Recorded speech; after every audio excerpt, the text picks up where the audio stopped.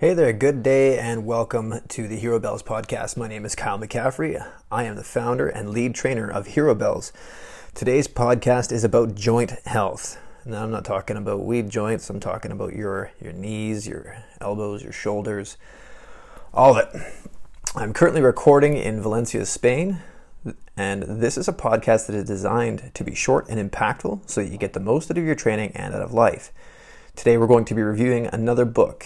This time we're reviewing Super Joints by Pavel Tassolini. I hope that I pronounced his name correctly. Listen until the end to learn more about Pavel, his books, and where to find his work. For now, his secrets for safe back bending, then a very brief overview of his prescribed mobility routine detailed in the first chapter. I swear to God, today I just can't talk. You gotta do little vocal warm-ups and face warm-ups or something. It must be cold or something in here. Anyway, so this is the book, Secrets to, at least the part of the book is called Secrets to Safer Back Bending. So this is Pavel in the book. If you literally bend back, your movement is limited to a couple of lumbar vertebrae. You distress this area and do not even get much range of motion out of it.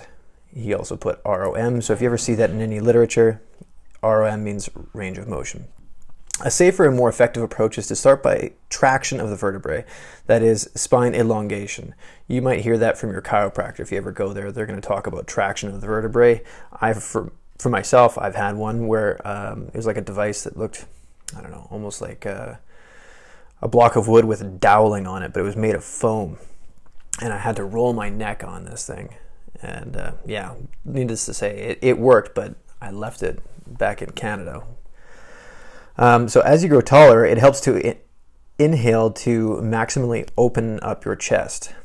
The shock-absorbing discs between the vertebrae and the spiky facet joints get more room and therefore get squeezed less as the spine extends. Once you have opened up your spine, it is time to bend it back. Instead of hinging it on your lumbar vertebrae alone, try to get some motion out of every segment of the spine from top to bottom. It helps to visualize that you are wrapping yourself around an imaginary ball. Excessive bending is one hazard. A strong pull of the hip flexors on the spine is another. These psoas muscles originate in the small of your back and run through your stomach to insert in front of your thighs. So it's running from the middle of your back, the small of your back, and runs actually right through to the front of your thighs, in case you didn't get that. These muscles are they're a pain in the ass to be able to deal with and to release these muscles if they get tight. So you got to pay close attention to these muscles. So look that up. That's psoas muscles, P-S-O-A-S. Back to the book. Spine hyperextension is frequently accompanied by hip extension. This action pulls on the strong and tight hip flexors. Unfortunately, instead of stretching, they usually tenaciously keep their length and pull hard on the lumbar spine to exaggerate the arch even further. So if you sit down a lot, perhaps you're in front of a computer or a laptop and all day, you're definitely going to notice this. This is playing a major role in what's keeping you hunched forward, let alone the tightness in the pectorals and, of course, the rhomboids and trapezius muscles all letting go or being in a stretch state. So you're going to get that weird arch and Quasimodo look eventually. So back to the book. Clenching your butt cheeks is the only way to deal with hip flexors potentially damaging. I'm going to start that again. Clenching your butt cheeks is the only way to deal with the hip flexors potentially damaging pull during back bending. Your lower back will be supported by another set of guide wires, countering the pull of the hip flexors. Besides, flexed glutes will semi-relax the psoas and further dampen their powerful pull. So what he's saying here is that if you flex the glutes, it'll actually relax the psoas just a little bit more. So if you're getting tightness in that psoas muscle, perhaps you've already identified what the psoas is. Flexing your glutes more often will give you that slight relief. So a good way to do that, of course, through exercise and of course mobility. There's back bends that you can absolutely do, and do what is also familiar with a lot of people is do the kettlebell swing, or just about any exercise that involves the kettlebell, because you need to be flexing your glutes as hard as you can. That will also help with the psoas, is what I'm trying to say. Back to the book.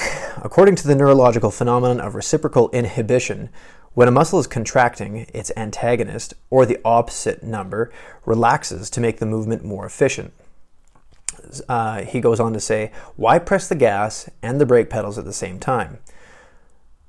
The glutes are hip extensors. They oppose the hip flexors, which include the psoas. That is why it is generally advisable to flex your glutes during back bending exercises. So you can also do that yourself if you're ever doing a stretch and you're stretching out your hamstrings, which of course you need a good stretching regimen and is not the be all end all. It's just a small part of your recovery routine, just so you know. You can, if say you're laying on the floor and you're in an L shape and you're reaching towards your toes, you would flex your quads, and that will cause your hamstrings and calves to stretch out. Now, also a mental cue you can add here is trying to think of extending your butt way behind you and pushing your heels far out in front of you to get maximal length out of that. But of course, you got to be careful here too. You can't overdo it. And that is not official advice either. So in the next podcast, I'm going to go into this book just a little bit more, and we're going to deal with Pavel Tassolini, or Tassolini. I don't know how to pronounce this guy's name, but I'll tell you a little bit more about him soon. But we're going to go into the full routine that he does. That was just a little bit on back bending. Pardon me just 1 second here.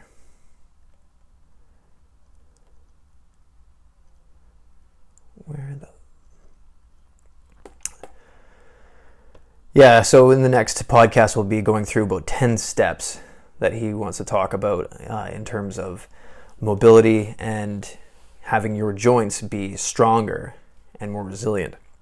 So just a little bit about Pavel Tassolin. He is Belarusian. He was born August 23rd, 1969 in Minsk, the USSR. He is the chairman of Strong First Incorporated and a fitness instructor who's introduced training techniques to the Spetsnaz. I guess that's the Russian Special Forces. This is just more from his Wikipedia page. Tassolini is particularly notable for popularizing the kettlebell. He's also known as the godfather of the kettlebell in America. He has done this most notably through his books and through a series of instructional videos. He has a trademark Russian accent with the like communist comrade word. It's all with comedic intent, so you should really check them out. There's one of them that's free on YouTube, and I think it's called Enter the Kettlebell. You should really check that out. It's really, really good. Anyway, so that is all I have for you today. Thank you very much for listening. I'll have links for you in the description, where to find this book and where to find any of his books, and of course to his Wikipedia page and more information about me. Check out more freebies. There's going to be a whole bunch of stuff there for you. Thank you very much, and I hope you have a great day.